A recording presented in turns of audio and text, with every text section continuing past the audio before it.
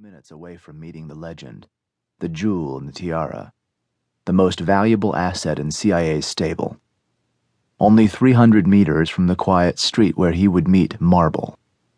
Sophisticated, urbane, in his 60s, Major General in the SVR, which was the successor to the KGB's first chief directorate, the Russian Foreign Intelligence Service, the Kremlin's overseas spies. Marble had been in harness for 14 years, a remarkable run considering that Cold War Russian sources survived an average of 18 months. The grainy photos of history's lost agents clicked behind Nate's eyes as he scanned the street. Penkovsky, Motorin, Tolkachev, Polyakov, all the others, all gone. Not this one. Not on my watch. He would not fail. Marble was now chief of the Americas Department in the SVR, a position of colossal access, but he was old-school KGB, had earned his spurs and general's star during an overseas career spectacular not only for its operational triumphs, but also because Marble had survived the purges and reforms and internal power struggles.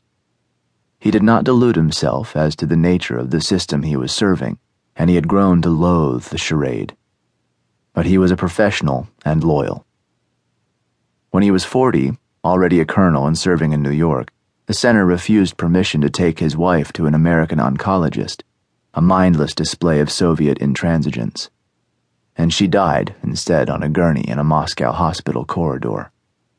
It took Marble another 8 years to decide to prepare a secure approach to the Americans, to volunteer. As he became a foreign spy, an agent, an intelligence lexicon, Marble quietly and with courtly grace had spoken softly to his CIA case officers, his handlers, apologizing self-deprecatingly for the meager information he reported. Langley was stunned. Here was incalculably valuable intelligence on KGB and SVR operations, penetrations of foreign governments, and occasionally, when he could, the crown jewels, the names of Americans spying for Russia. He was an uncommon, inestimable asset. 2218. Nate rounded the corner and started down the narrow street, apartment buildings on either side, the uneven sidewalk lined with trees now bare and blown with snow.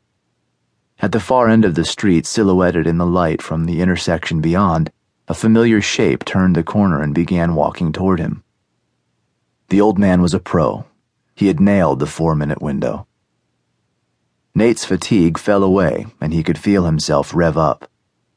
As Marble approached, Nate automatically scanned the empty street for anomalies. No cars. Look up.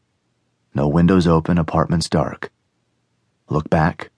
Cross streets quiet, scan the shadows. No street sweeper, no lolling bum. A mistake, despite all the hours of his SDR, of provocative maneuvers, of waiting and watching in the snow and cold, a single mistake would have one inescapable result: the death of Marble.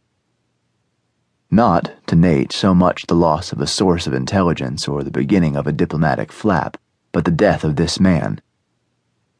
Nate would not fail. Marble walked unhurriedly forward. They had met twice before. Marble had been assigned a succession of CIA handlers, had educated every one. Some of them had been accomplished.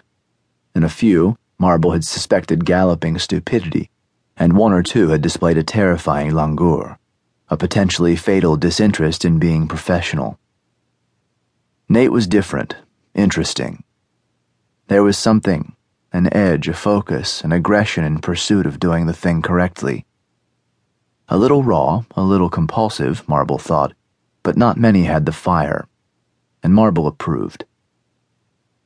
Marble's eyes narrowed with pleasure at seeing the young American. Nate was average height and thin-framed, with straight black hair over a straight nose and brown eyes that kept moving, glancing over the older man's shoulder as he approached, watchful rather than jittery. "Good evening, Nathaniel," said Marble.